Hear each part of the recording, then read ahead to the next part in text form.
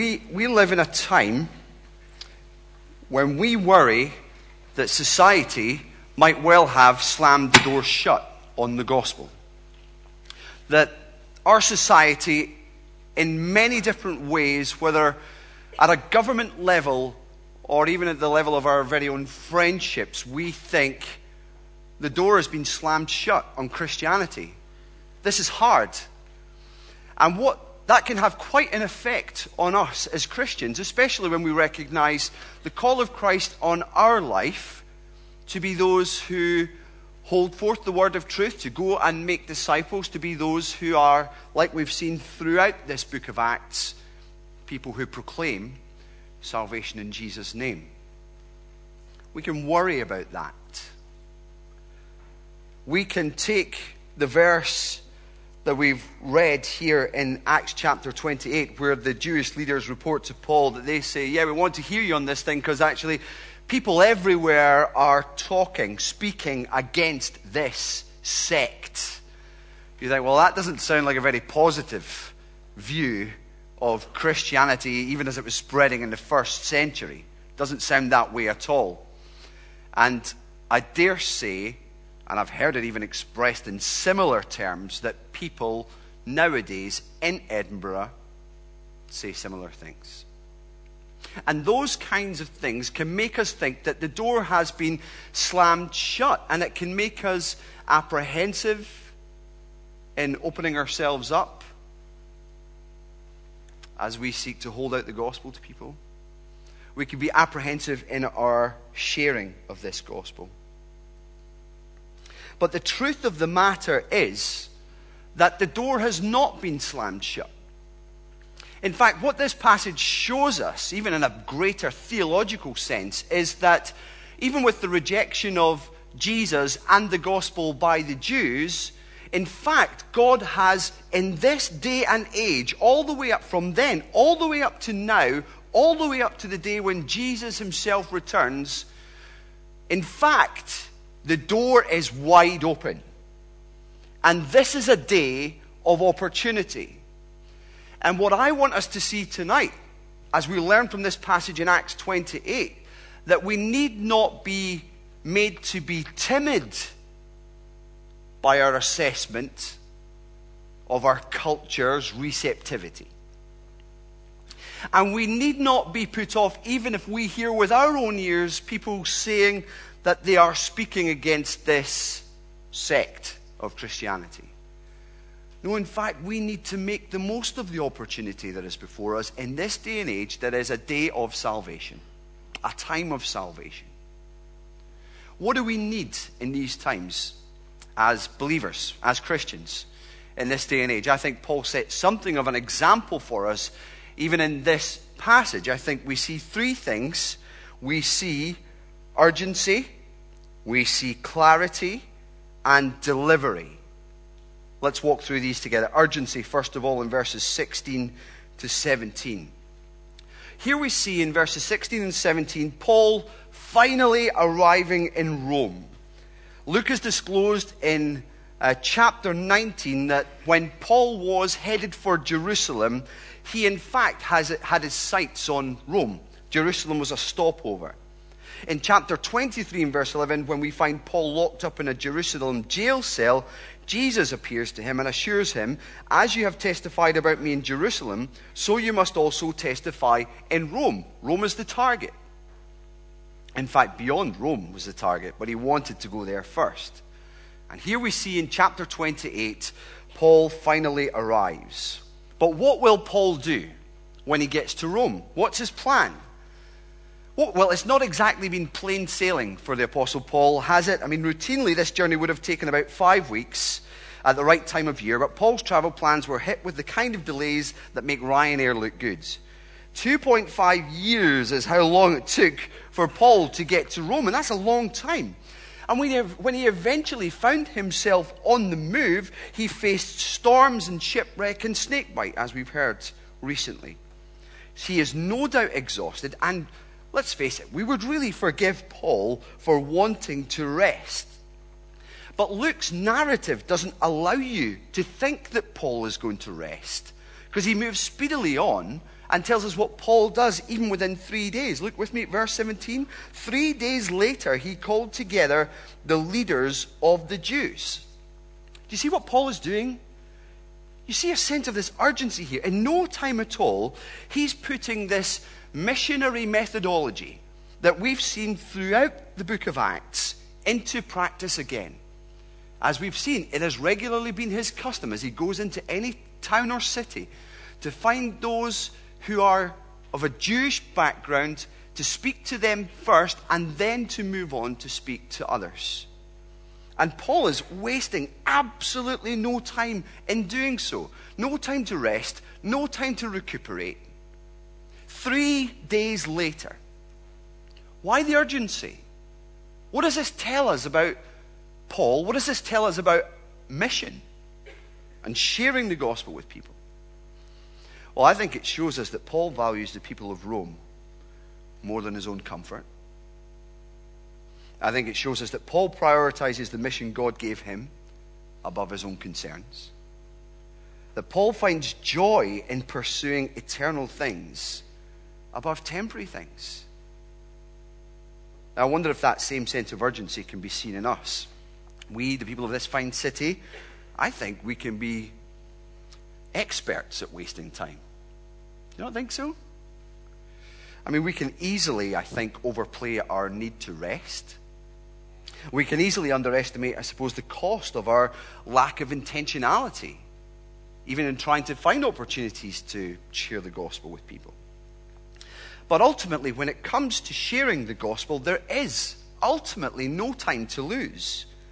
Complacency should not be entertained when lives are being lost. Laziness ought not to be excused when people are dying in their sins. Sluggishness should be viewed as costly when people are living in ignorance of God's. And I wonder if you're challenged by that. Challenged by Paul's urgency. I was challenged by that even as I sang that song, Facing a Task Unfinished, this morning. Those are strong words to sing. Now, I'm not saying that we don't need to rest.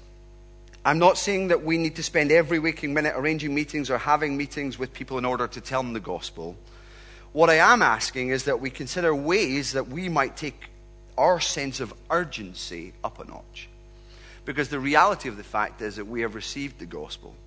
Yes, to enjoy it, to rejoice in the Lord God and his love, but not just to receive it and enjoy it, but to pass it on. And to make the most of the opportunities that are ours to do so, and to make the most of the time that we have now to do so. There really is, in a sense of urgency, no time to lose, no time to waste. And I don't think we will regret being a little less complacent and a little more focused when we get to heaven.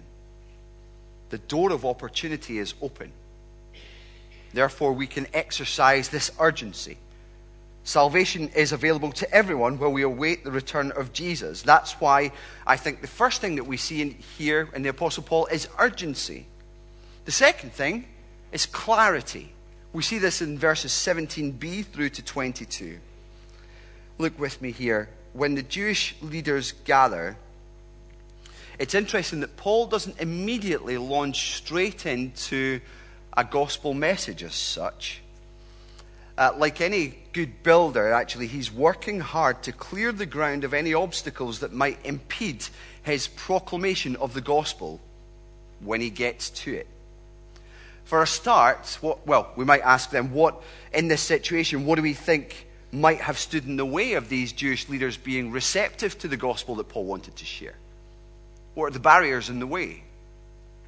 Well, for a start, Paul's in chains. What's the explanation for these very obvious chains connecting Paul to the very obvious Roman soldier in the corner? Why is this guy a prisoner? What's he done? He must have really upset someone, maybe even the Romans, to end up here. But I think the main obstacle to their receptivity would be their perception of the Apostle Paul himself. From what Paul says in verses 17 to 19, he assumes that the Jewish leaders in Jerusalem would have sent word to the leaders in Rome that Paul was an enemy of their religion. His concern was that they had then caricatured him as some grotesque opponent. And that's the very thing that might prevent them from hearing and believing the gospel.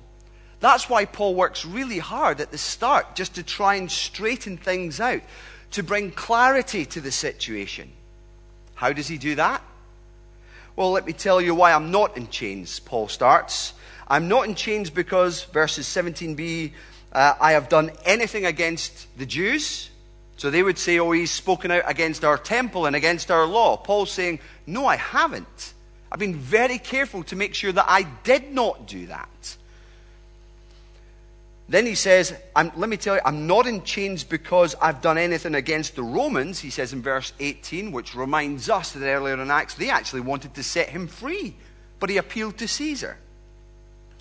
And thirdly, he says, I'm not in chains because I have any grudge against the Jews. In other words, I'm not appealing to Caesar in order to tell him how unjust you Jews have been so that you'll have it coming to you.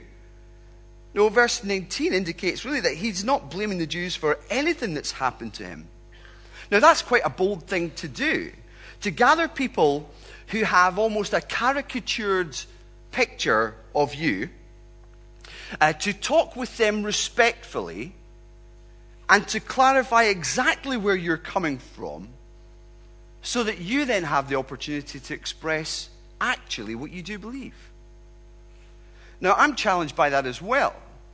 How many unbelievers do we know who have a really true picture of Christianity in their minds whenever Jesus or the gospel or our faith is talked about?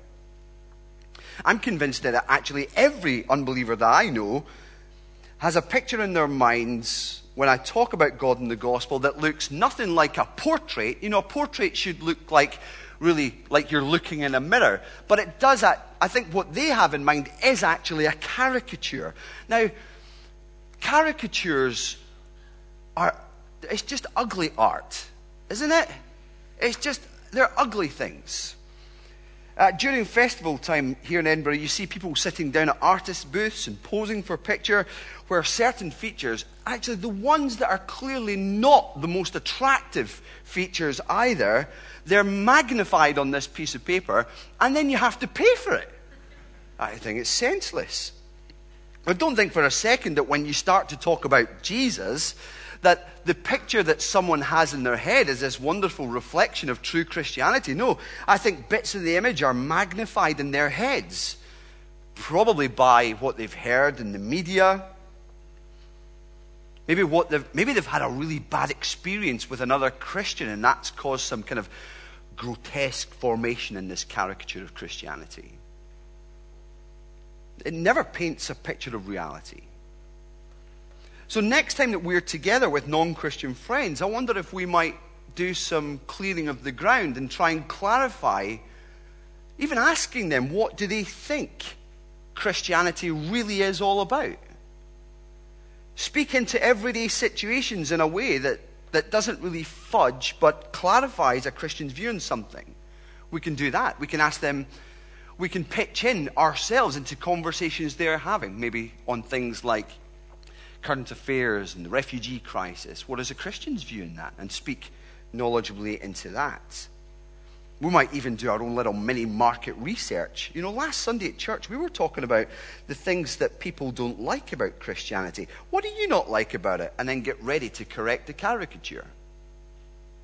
Because it'll come. Or maybe we could get together with people to engage them in conversation and clarify with kindness what you believe and what you don't believe is very important when it comes to the Christian faith. Have I ever actually sat down and explained this to you? This is a question you might ask them. You know that I'm a Christian, right? What do you think I believe? I'm interested. You'll not offend me by anything you say. What do you think I believe? It's fascinating to ask that question and hear what's thrown at you. And it gives you immediately the opportunity to respond by saying, well, can I tell you what I do believe? It's great. And once you've done that, you can then freely explain what that true picture is. That's what Paul goes on to do. When you look with me at verse 20, having established that he's not in chains for the reasons A, B, and C, he says, it is because of the hope of Israel that I am bound with this chain. It's not this, it's not this, it's not this, it's this. Clarity. Making sure they know exactly why he's in chains, why he believes what he's believing, why he's willing to be chained to a Roman soldier and suffer this imprisonment. And this is a good thing. This is clever. He's careful, actually. Paul's clever to use terms that invite them back and not drive them away. He knows that this term, the hope of Israel, is what every Jew looked for with heartfelt longing. It refers to the Messiah and his kingdom. The hope of restoration. The hope of good government, the hope of forgiveness for sins, of peace with God, and ultimately resurrection. It's what they looked for. So verse 22, that's why they say, we want to hear your views, they say. Even though they know that people everywhere are against this sect, they want to hear Paul's views. Now that should be our prayer for the people that we know. Even if we know that they have something against Christianity, actually, if we have a sense of urgency where we're willing to engage them in conversation, and if we're willing to do that with clarity, to clear the ground of the caricature and so on, and then to actually speak with clarity in terms of what I actually believe, then that can be a wonderful thing. Now, what specifically can you do to understand the kind of caricatures that people have? How can we identify things about Christianity that cause people to put their fingers in their ears when you speak? Well, there are various things that you can do. It's not difficult. I've mentioned already that you can actually have a conversation with your friends and not to be ashamed of doing so. But we can do other things. We can read those Christian authors, maybe on blogs or in books, and to hear those people who've got their finger on the pulse of our culture, those cultural analysts who serve us well with some short writing, like David Robertson from Dundee, and the Solus magazine, or the podcast, or the video. You can just Google that, SOLAS. It's fantastic material there to read and to listen to. If you want a wider, more global perspective, there's a chap called Al Mohler in the United States who's a great cultural analyst as well. Of course, you can read apologetic books like Tim Keller's Reason for God is a fantastic book which looks at all the obstacles, or as he calls them, the defeater beliefs that need to be cleared out of the way in order for people to take the fingers out of their ears and have a good hearing from the gospel. That is important. Of course, the other thing that we can do, the thing that we must do, is really pay attention when the Word of God is preached. To really devote ourselves to the Apostles' teaching by studying it with other Christians together, by reading it on our own and reading books that help us understand the Word, so that as we grow in the knowledge of God, we are better equipped to give an answer for the hope that we have. Now, we should want to do this. We have no reason to be timid.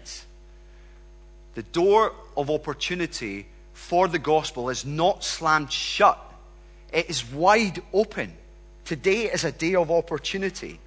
Salvation is available to everyone while we wait for the return of Jesus. And just as there is no time to lose, that's why we need a sense of urgency, there's no time for confusion. That's why we need to be people who bring clarity. And thirdly, there's no time to leave people unreached or unwarned. That's why when it comes down to it, delivery is what is needed. We see this in verses 23 to 28. There, of course, comes a time when the opportunity to share the gospel simply and clearly comes. So what do we do? What do we say? Well, what does Paul say in this passage?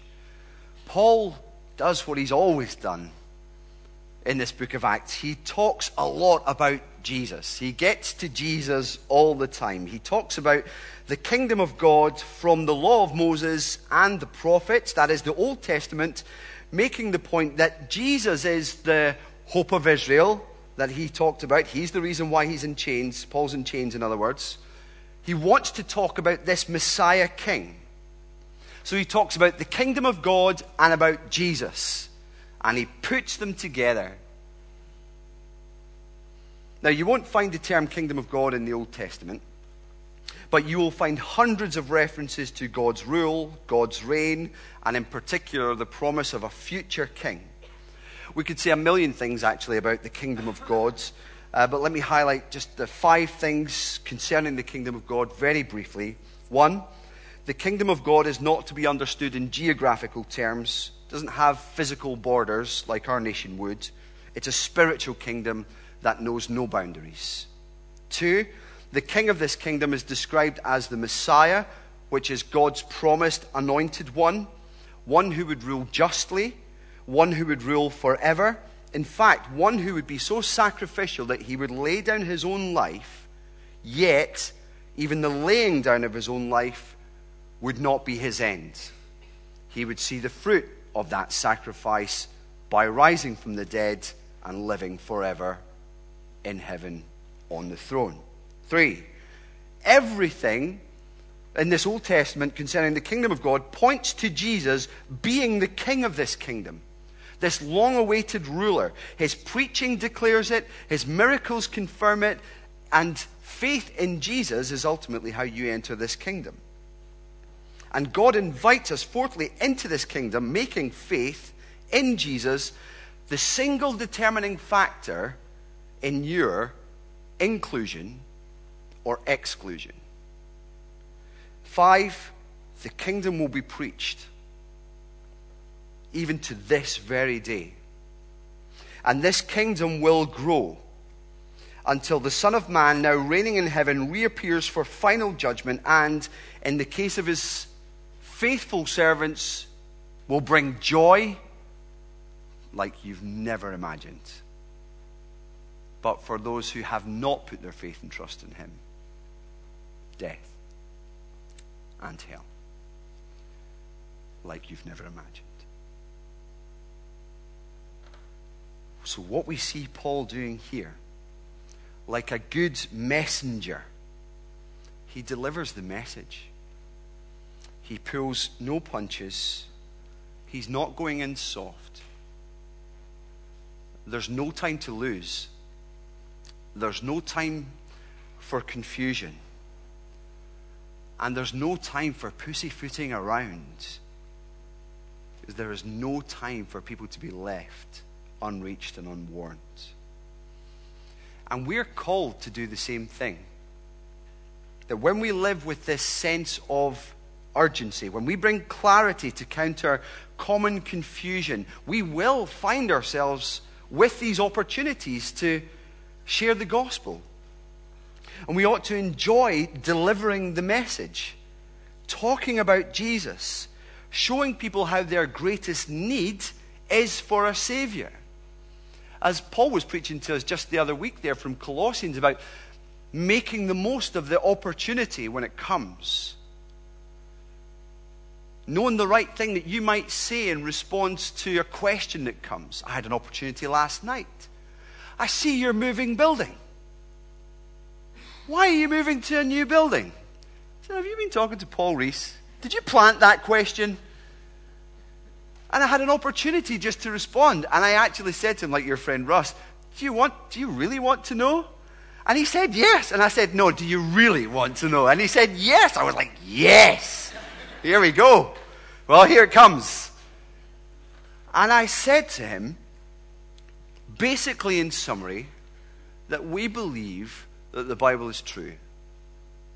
And we believe that the Bible declares to us the gospel of our Lord Jesus Christ. It tells us of his great love. It tells us of the warning for those who do not believe in him. And I explained how people with the courage of their conviction concerning this word, who have a refusal to bow to the pressures or be squeezed by the pressures of our culture, to tear bits out of this book, that we stand on it and we declare it. And we talk incessantly about Jesus. Like we don't stop. And he said, oh. But it was just a wonderful opportunity. And when we clear away the confusion and are ready to respond in that situation, we have those opportunities and we can just scatter that gospel seed again. And who knows what God will do with that? Who knows? We deliver the message that the Lord Jesus has taught. And we must trust that when we do that, it brings conviction. We deliver the message of his death so that that might bring hope to the one who knows conviction. We deliver the message of Christ's resurrection so that they might know that actually God has provided proof of the identity of Jesus by raising him from the dead. And we deliver the message of the choice that we all face to repent and believe.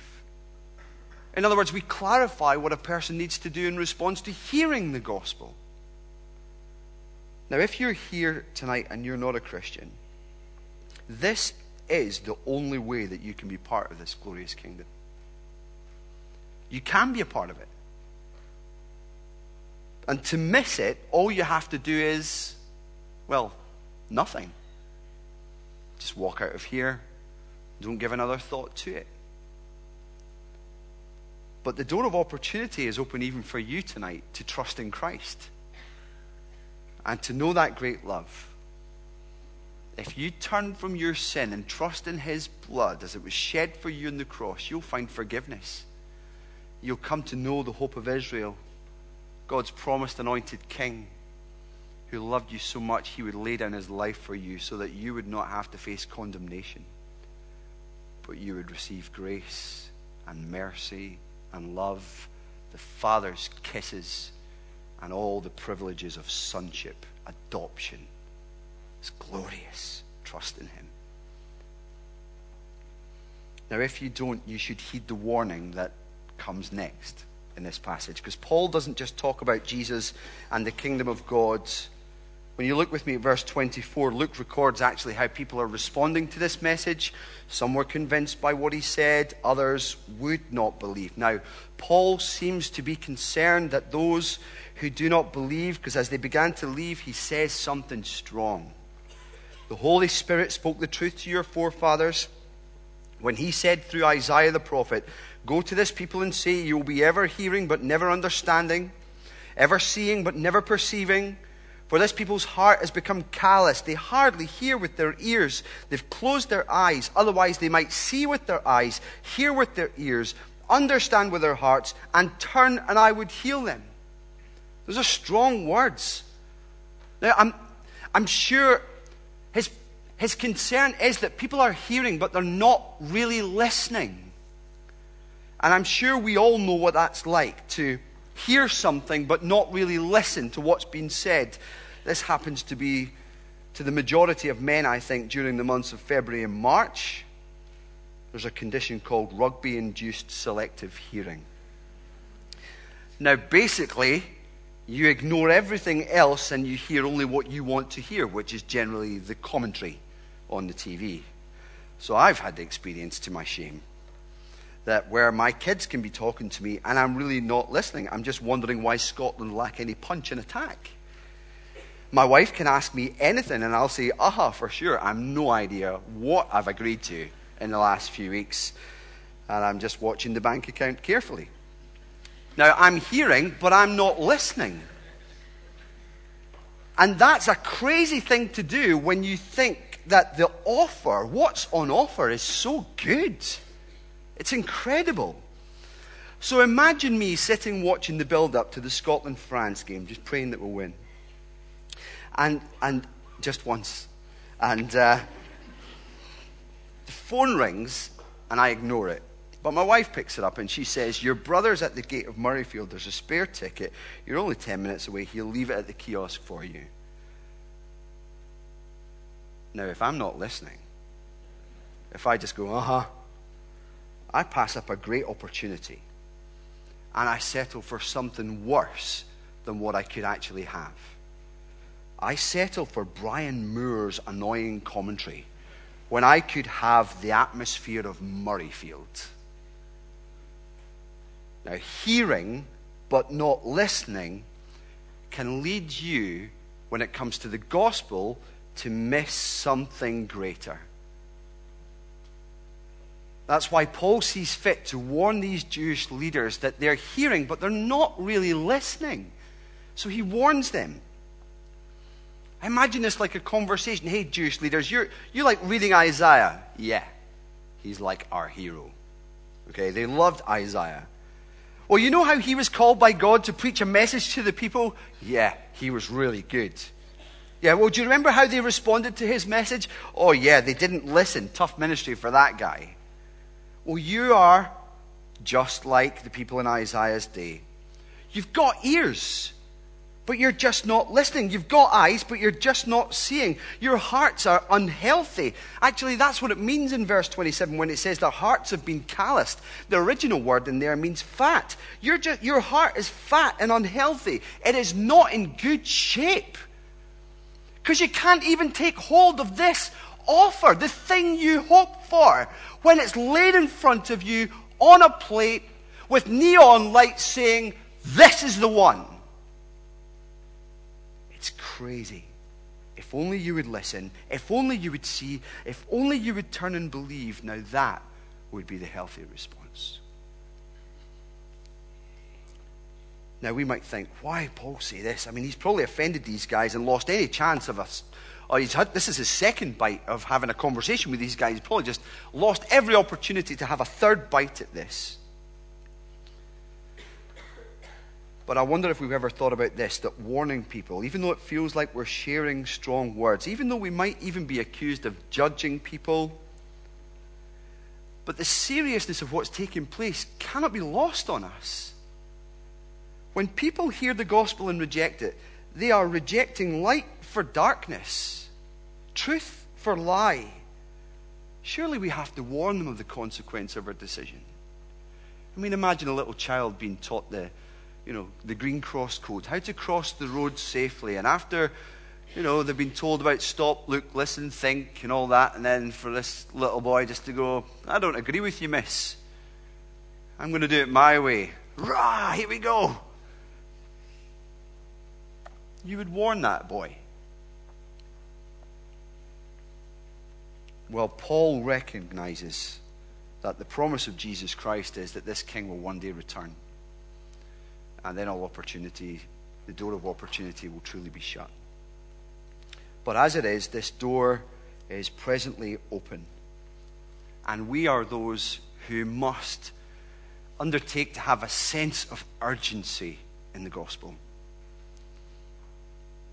To exercise clarity in our communication with people, that we might just scrub out this caricature and present what's true. Remove the barriers that might stop people from giving the gospel a true hearing, and then, when that opportunity comes, deliver it so that no one is left unreached and no one goes unwarned. The door in this country, in this city, has not been slammed shut on Christianity. Do not believe for a second that just because a government makes some rules that don't really look very Christian, just because people are rejecting him in many and various ways, that the door has been shut. You will know that the door has been shut when the heavens recede and the Son of Man comes in glory. Until then, this is a day of opportunity. So let's speak out of this glorious Father of love, who holds out this offer of love and grace and mercy to wretches like us who repent and believe. Let's bow our heads.